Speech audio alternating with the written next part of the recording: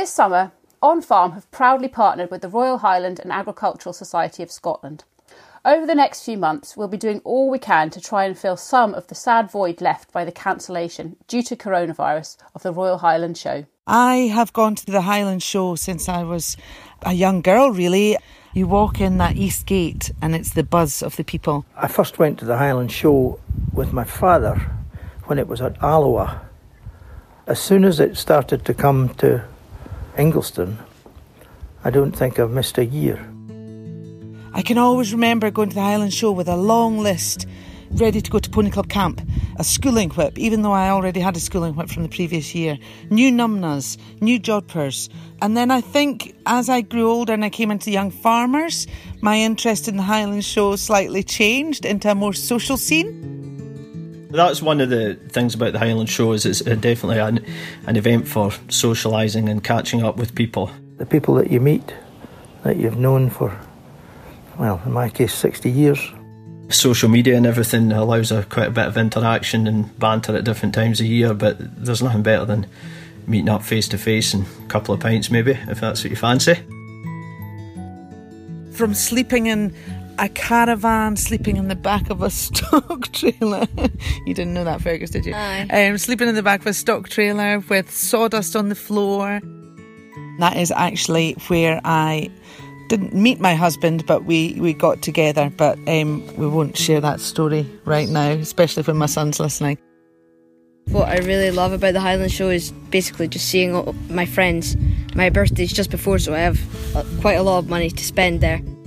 I used to go with my son as a wee boy, and he used to be pulling at my trousers. You know, come on, Dad, get a move on. You're stopping to speak to so many people. Well, now when I go round with him, it's the other way round. He's stopping to speak to people. But I don't pull his trouser leg. I'm quite interested. Although it's June and you're well into like the summer season, that's a lot of people. They've got lambing calving out the way, they've done all their spring work, and you're feeling good about the season, or you're wanting to try and forget about it, and it's quite a good environment to do either. When I heard the Highland Show was cancelled, I was looking at my holidays. I wanted to check the dates, and then I went onto the website and saw the message to say that it had been cancelled. Initially it was gutted, because it is just something I always go to every year. It wasn't a great surprise that it was cancelled, but yeah, just a big disappointment. What about you? I was literally just coming down from our breakfast, or was I coming up from feeding the calves? I was coming up for feeding the calves, getting my breakfast and getting ready to do schoolwork when I was told, oh, the Highland Show's cancelled. What I will miss is watching the Grand Parade from outside the new members' pavilion, enjoying a refreshment or two with my family and friends. Oh, and the £20 that my dad gives me from my pocket. We've got to stick with the rules, haven't we? And it's pretty hard. All the officials and the directors and the people who were building up to show livestock and the people who were building up to take machinery there. Such a great shame that all it's not finished, it's just laid aside for a year, we hope. The thing that I'm going to miss, my husband and I definitely are going to miss this year, is just not seeing people. Familiar faces that we're probably not going to see for another year again now, so. And the gin tent. I'm going to miss the gin tent. Many thanks to Maxine Kinnaird, Fergus Kinnaird, John McInnes, Vary Adam and Tom Middlemas for giving us their thoughts there. There will be many people who feel just as strongly about the loss of the Highland Show. I'm Hannah Davis, and we hope to hear from as many of you as possible over coming months. Please tweet us at @on_farm UK to tell us your own Highland Show or Highland Society stories, and we'll try and get you on the podcast. The rest of this episode is given over to hearing about the difficult decision to cancel the show for the first time since Foot and Mouth in 2001. Here are RAS Chief Executive Alan Laidlaw and firstly Chairman Bill Gray.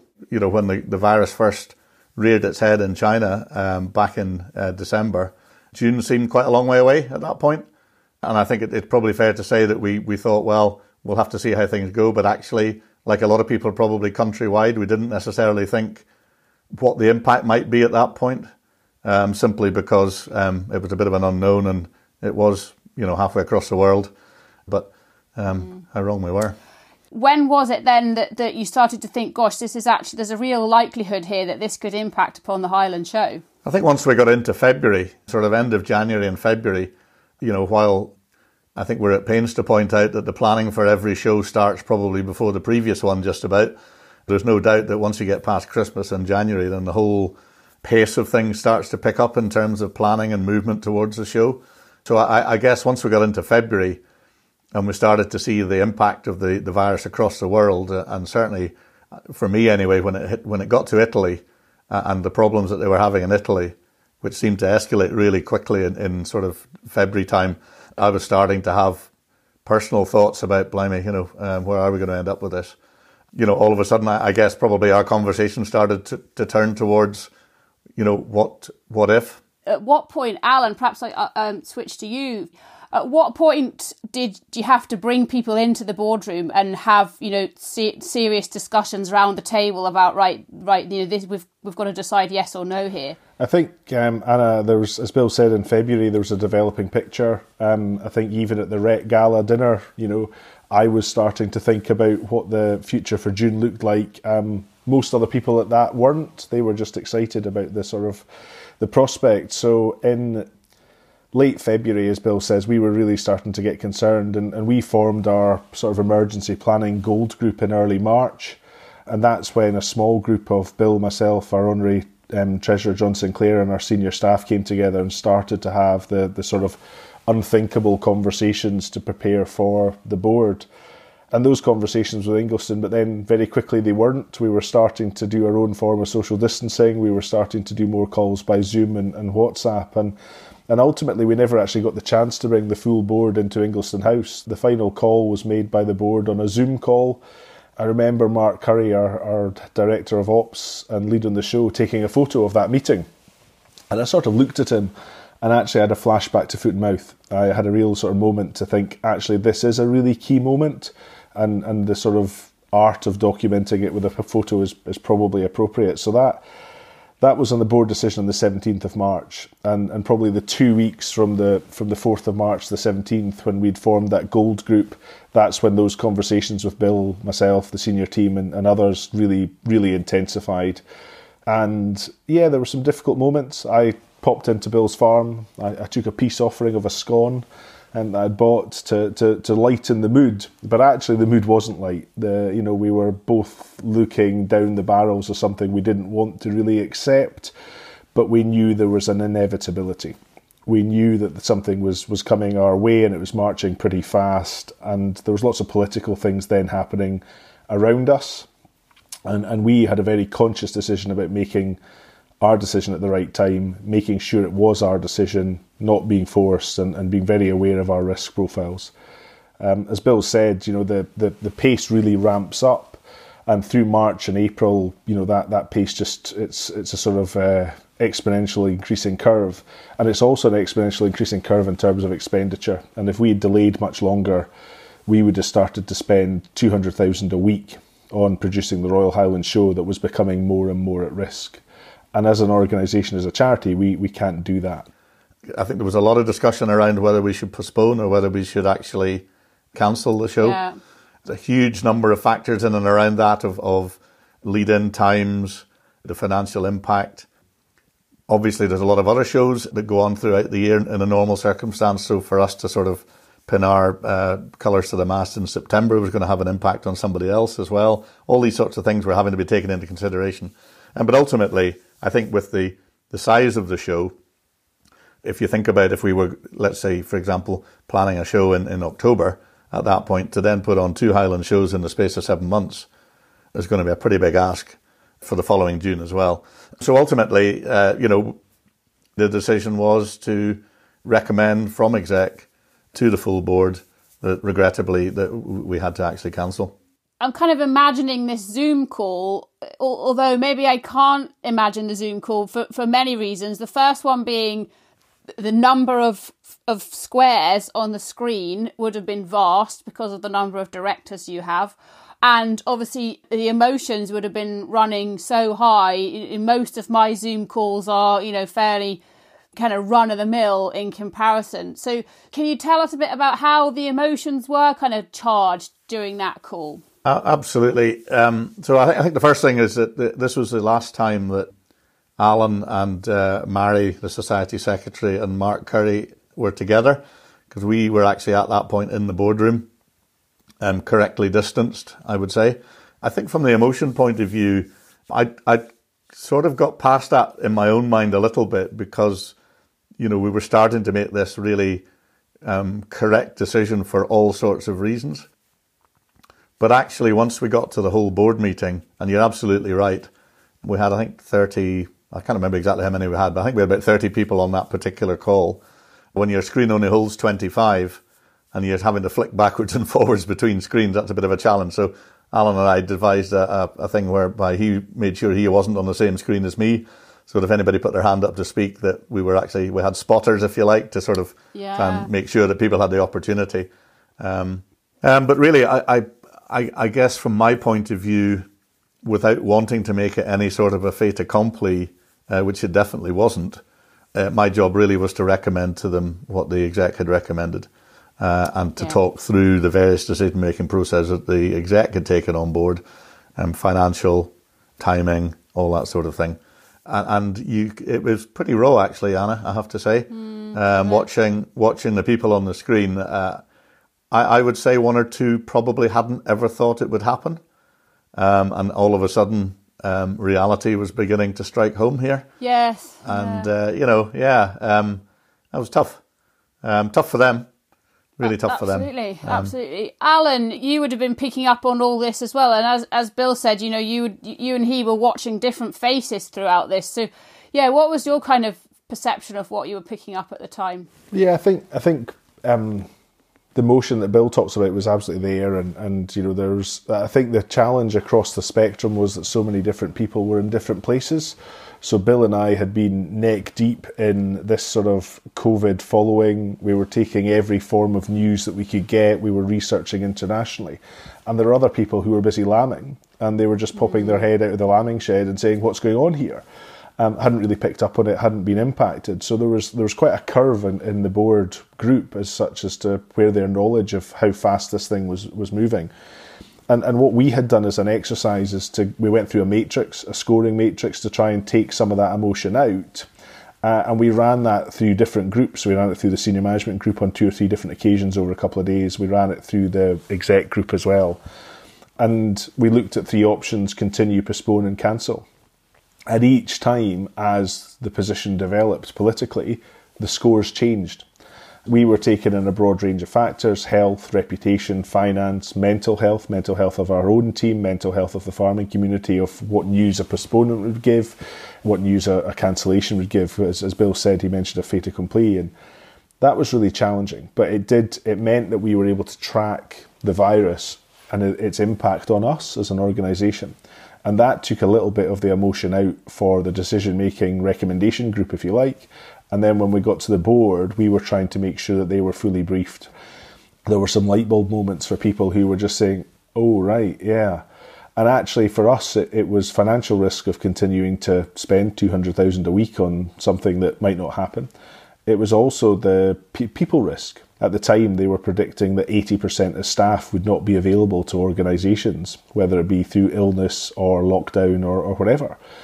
And the intensity of delivering the Royal Highland Show for the team is huge. We don't let people take holidays. People start working, ridiculously long hours to deliver that product in May and June. And the risk of not being able to do that, and then how the public safety risk was huge. And then political decisions started to come into it. The First Minister and First Minister's questions mentioned mass gatherings. The number for mass gatherings was much lower than the 200,000 over 4 days that we sort of talk about. And things like that started to change. So I think that's where we were taking advice from other show organisations, other major events, and just trying to get a picture of what everyone else was thinking. And there was a tightening of the screw at that point. There was a gamble on the curve. People were deciding where their event fitted the government curve. They were tracking which version of the curve people were working to, and that's still happening today in May. So we were taking all that sort of advice, but I think realistically we knew that there was very little option, but we had to explore those alternatives. That postponement for us was something we looked at really hard, because actually the Royal Highland Show is really important to lots of different people.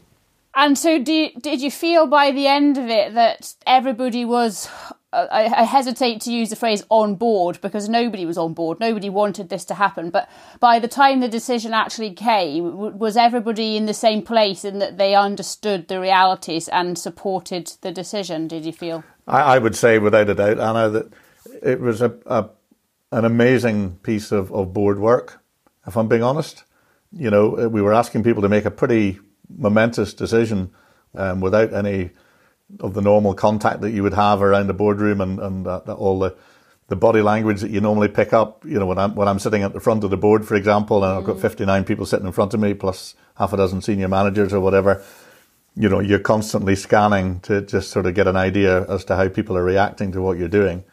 I think what was really good was, and I had not mentioned, obviously, the bit that Alan had mentioned about the matrix that we had done. I think that was actually a pretty crucial piece of work, simply because it gave some substance and probably answered quite a lot of the questions that people had anyway, particularly about should we postpone, should we cancel. I think by the time we got to that particular meeting, I think the thought of continuing was probably not a reality, but that postponement versus cancellation piece was quite strong. And I think the other thing in the background was that people were looking to us to take a bit of a lead at that point as well. I think within the sort of community, the show community or the agricultural community, I think we felt that people were looking at us to make a decision. I don't think for a moment that pressurised us into making it at all, and we did it for all the right reasons. No. But there was I think in the background people realised that the correct decision was going to actually paint quite a strong picture as to what might happen for the rest of the show community for the year. But certainly from the board's point of view, I mean, it was by the time we finished that particular meeting and we had gone through various of the scenarios and we had some excellent questions from the board. Have you really considered that? Have you really considered this? And I would say absolutely to a person, everybody was in accord with the decision by the time we finished that meeting, which certainly made it a lot easier from my point of view and from Alan and the rest of the team's point of view. But reality then really struck home at that point. And actually, from an emotion point of view, I actually have a vivid memory of sort of saying, right, well, I'm sorry, but that is the decision, and I just suddenly thought, wow, I took a bit of a breath, I have to say, at that point, and we in the boardroom, the four of us, just looked at each other and said, well, I had to thank the board, and we came off air, and we didn't say much for a couple of minutes, really. I bet. And what about when you got home that night? What did you do? In a way, you got normal things to do on the farm with your family, but can't have been a normal evening. No, it wasn't. We also had the issue of then delivering a message to the agricultural community. So we had to sort of record that and make sure that was right and on point. It is with deep regret and a huge amount of disappointment that I have to tell you that the Board of Directors of the Society, given all the information that's now available to us, have taken the decision not to hold the Royal Highland Show 2020. This is a hugely disappointing announcement to have to make. Disappointing not just for us, for our staff team, for our exhibitors, for our trade stand holders, but also for the public who would normally come and support us in June. A lot of reflection, I think, Anna, would be the right way to describe what the feelings were that evening. A bit of pride, actually, in that the board had done a really good job and come to terms with a really tough situation. And Alan, you must have had a similar sense of pride for the staff members, because I think people talk a lot about the board, but you have a staff team who are fundamental to all of this as well. So their emotions must have been running high too. Yeah, no, absolutely, Anna. We took a moment after the decision in the office and gathered some air and some breath, but the next job was straight down to a staff forum. So upstairs in the Highland Hall, where the Agri-Scot debates take place, we quite often hold staff meetings up there. And we had the whole staff gathered at a socially distanced way. That's why it wasn't in the boardroom. So they were sort of 4 metre spaced across the room, and they didn't know what was coming. We'd talked a little about the impact of COVID and how we would watch it. But, I remember one of them asking me on the way up the stairs saying, "This is serious, is it?" And I said, "It's going to be tough." And that's when the penny dropped with him. And that sort of continued over the next 15, 20 minutes as we talked to them. So yeah, there was a reasonable slump in the sofa that evening. I bet there was. That feeling of sort of nothingness, because actually, I quite often talk about the roller coaster of the Royal Highland Show, and once it's off and going, you can scream, but you have to keep going until the end, and that's normally the Monday or Tuesday after the show. But this year we were on a different roller coaster and making sure that we got safely to our destination of looking after the whole sort of thing. So yeah, it was tough, but onwards. Yeah, absolutely. And as you mentioned, Bill, you put together what was a very, under the circumstances, a very good video announcement, which then went out to the public. And so then I suppose you were faced with emotions from a much wider audience. You've got exhibitors, you've got visitors, and a whole host of other people involved in the show. How have they been over the since the announcement? How have they been feeding their thoughts and emotions into the society? I think the first thing about the doing that video release, if you like, and I think that probably it gave it a personal touch, which I think was really important for getting that message out. It wasn't a particularly easy video to make. I think the first thing that came back was support. Because it had gone out on social, as well as to the press, the social media side of it, and certainly not just necessarily from exhibitors, but there was obviously a personal element to it as well, which was really quite encouraging. I took a lot of support from that, and a lot of friends and family who had obviously seen it had said, can't believe it's happened. But I would say to a much greater extent, the majority of the feedback was, you have made the right decision. Yes, absolutely. You weren't left really with any choice. Yeah. Because of the timescales, etc., etc. And of course, have we ever been proved to be correct? I think we have, as things have turned out. Looking back on it from that point of view, easy to be wise after the event, but comfortable that the decisions we taken at the time were done for all the right reasons. There's 2,000 comments on our different social channels, and the vast majority, 99% of them, are positive to the decision and looking forward to next year. And interestingly enough, as a community, when people come up with negative comments or questions, actually quite often it's our members and friends and stakeholders and trade stand holders and livestock exhibitors that answer those. And that response for the team and for the directors has been phenomenally positive, and we can only be thankful for that. Absolutely. Yeah, absolutely. And of course, Alan, I think we've all mentioned so far that this was a grave decision, but ultimately it was proved to be the right decision. And so then attention switches then to, right, well, we're in this situation, how are we going to deal with it? So many people are talking about looking forward to the Highland Show next year, and of course we all are.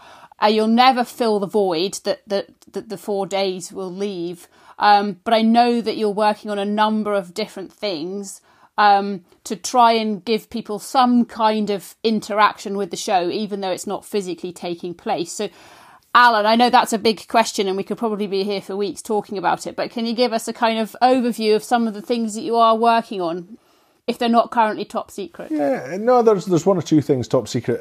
We are very conscious of that gap. We're very conscious, even in our decision making, about the sort of value that people attribute to the Highland Show, and that's why people are so excited about it when it comes around and as disappointed as they are at the moment. But we're a charity, and we don't just do activity through the Royal Highland Show. We've got our Technical Innovation Awards that are running at the moment, and that's celebrating innovation in the same way as it has for hundreds of years within the society.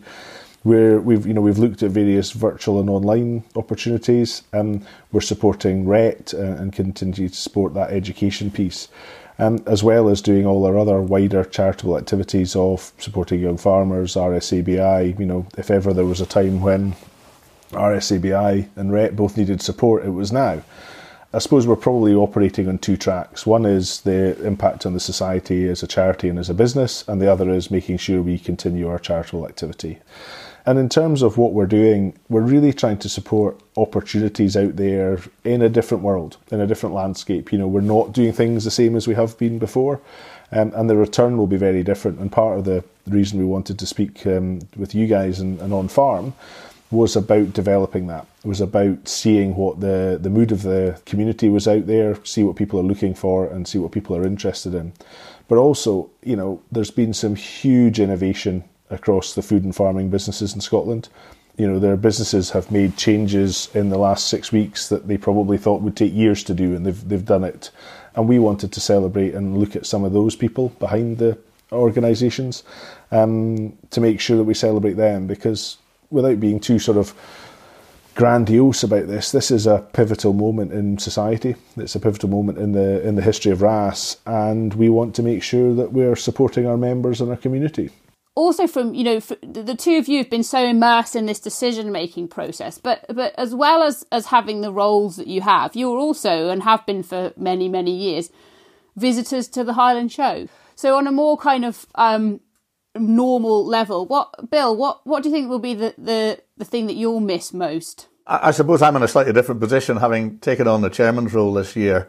I'm ultimately missing the ability or the opportunity for this year anyway, for this show, to head up the most fantastic event in Scotland, frankly. And beyond that, hugely personally disappointed. I'm actually, there's so many people, the first thing that goes in their calendar when they turn it over on the 31st of December is the Royal Highland Show. We shouldn't underestimate what the show does for people. There's a lot of people working in much more isolated positions over the last few years where, numbers on farms have dwindled and staff numbers have dwindled, etc., etc. So for that to look forward to is a massive thing for a lot of people. And that not being there is a bigger hole than simply not just having a show. It's a week out of their lives that they would normally be socialising with other people that they perhaps wouldn't see for the rest of the year. So I'm hugely conscious that we need to try and somehow or other connect during this year anyway, and make sure that whatever we do this year absolutely leads on to next year and makes that a tremendous show for next year. But from my point of view, Highland Show is all about the buzz, it's all about the people, it's about the spectacle, to come foul weather or otherwise. And I was Chief Steward of Car Parks in 2012, so I have that one absolutely. I'll go to my grave, I think, with 2012 engraved somewhere. I'm not quite sure where. You have a good tow rope in your possession then, I'm sure. It doesn't even, I try not to go back to that. But anyway, we've been through some tough shows. It's all about the people at the end of the day. We can put on fantastic event. The livestock speaks for itself. The equestrian side speaks for itself. The trade stands and all the machinery, etc. The combined element of the whole thing produces this fantastic 4-day spectacle and event. And for that to be missing from the calendar is a massive loss. As is each individual show, and for each individual area as well. Yes, the impact on each individual region, notwithstanding the Highland Show is the biggest one and the one that everybody comes to. Yeah. A lot of people put a lot of stall by their own regional shows, and with them missing as well. Yeah, absolutely. It is what it is, Yeah. So, Alan, if Bill hasn't covered it all, is there anything particular that comes to mind about what you'll miss on a personal level? There's a huge buzz out of delivering the Royal Highland Show. You only need to see how on fire the team are when we get to Sunday afternoon and we start to sort of breathe again after a huge effort. Gutted for the team. They were really shaping an exciting show. We've got some stuff that we hadn't told members and visitors about, and we were really excited about launching that. And hopefully that's all there for next year. But yeah, there's a real buzz in the team, real excitement, real pace about what we were doing, really building on some of the great work done over the last few years. So I'm just gutted for them. I'm worried about people coming out the back of calving and lambing, and their perspective was, we'll get past all this busy spell and we'll go and have a bit of crack and camaraderie at the Royal Highland Show, and that won't be there for them. And so it's about other people's loss. It's the loss of opportunity for young people and young handlers because they might be too old to be a young handler next year. It's a livestock exhibitor or an equine exhibitor who's got their career's pinnacle in the yard, and they were excited in December about that, about taking it to Ingliston in June, and they won't have that chance. And it's all about lost opportunities, and that's one of the reasons we want to try and think about the positive, and also look about where the world is post-COVID. What does good look like on the back of this, because things will have changed. Yeah. So I think you kind of hit the nail on the head there, Alan, because somebody said to me the other day, I'm really going to miss not seeing this new members building. And I thought, well, that's fair enough, and we're all looking forward to seeing that, but it will still be there next year. And yet, as you've mentioned, some of these people stories, whether it's show jumping or whether it's young handlers, they've been building up to this. The Highland Show will still be there next year, but their lives will be a little bit different. As you say, they might be too old, their horse might be injured, whatever it might be. And it's those people stories that I think are the saddest that they won't come to fruition. On that, Anna, I think you talked about, and Bill talked about other shows, there's shows out there that have had really tough spells for a wee while, bad weather and bad runs of luck, and Nielsen's show should have been at last weekend, and they probably had the best weather they've had for years. And it's the frustration of the effort of the board, of the staff, of the stakeholders, of the members that goes into it, and that feeling that it's not able to happen for them. And the sands don't stand still for very long. Yeah, absolutely. And as we said, we can't replace the show, we can't fill the void, but there are stories, there are people out there, and we want to be telling those stories and giving people a chance to shine. So as we progress with the series of podcast episodes, is there anything particular, Bill, that you would like to see coming out in terms of types of stories and things like that? Yeah, I think we touched a wee bit on how people have adapted their businesses. For example, their rural businesses, and there's certainly it would be really interesting to hear how people have dealt with the difficulty of what they were in. I can think of one person, for example, who had a particular element of his business which went completely down the plug when the hospitality sector disappeared. And he switched that into a completely new food delivery business, which he never really thought would ever happen, never really considered it, for example. A classic example of adapting. And the one thing that we're really good at as an agricultural community is adapting to circumstances and changes. It's happened for centuries. So things like that. But I think also strictly from the show point of view, I think it'd be really interesting to see how people are dealing with the planning that they're thinking about. Okay, so this show's not here, our local show's not here, so what are we going to do for next year? How do we start thinking about what we do for next year? All those sorts of things. So yeah, I think you'll be spoilt for choice ultimately, I think. Yes. I think in some regards, Bill, that those stories, when you explore them and you give them oxygen, people are blown away by so many of them. Yeah. We talk about the Royal Highland Show and the emotion of it being cancelled, but there's huge positive emotions. If you finally get your hands on that piece of silverware that your granddad first won, decades ago, and this has been your career pinnacle, we get people bouncing into the trophy room very upbeat, and then instantly there's a reflection.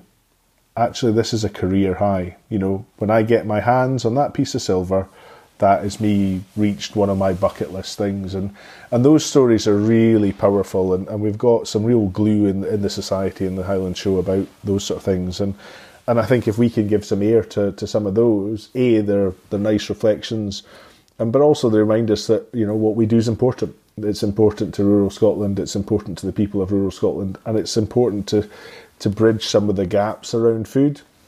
I don't think people have thought about where their food is coming from more in the last 30 years than they have in the last few weeks.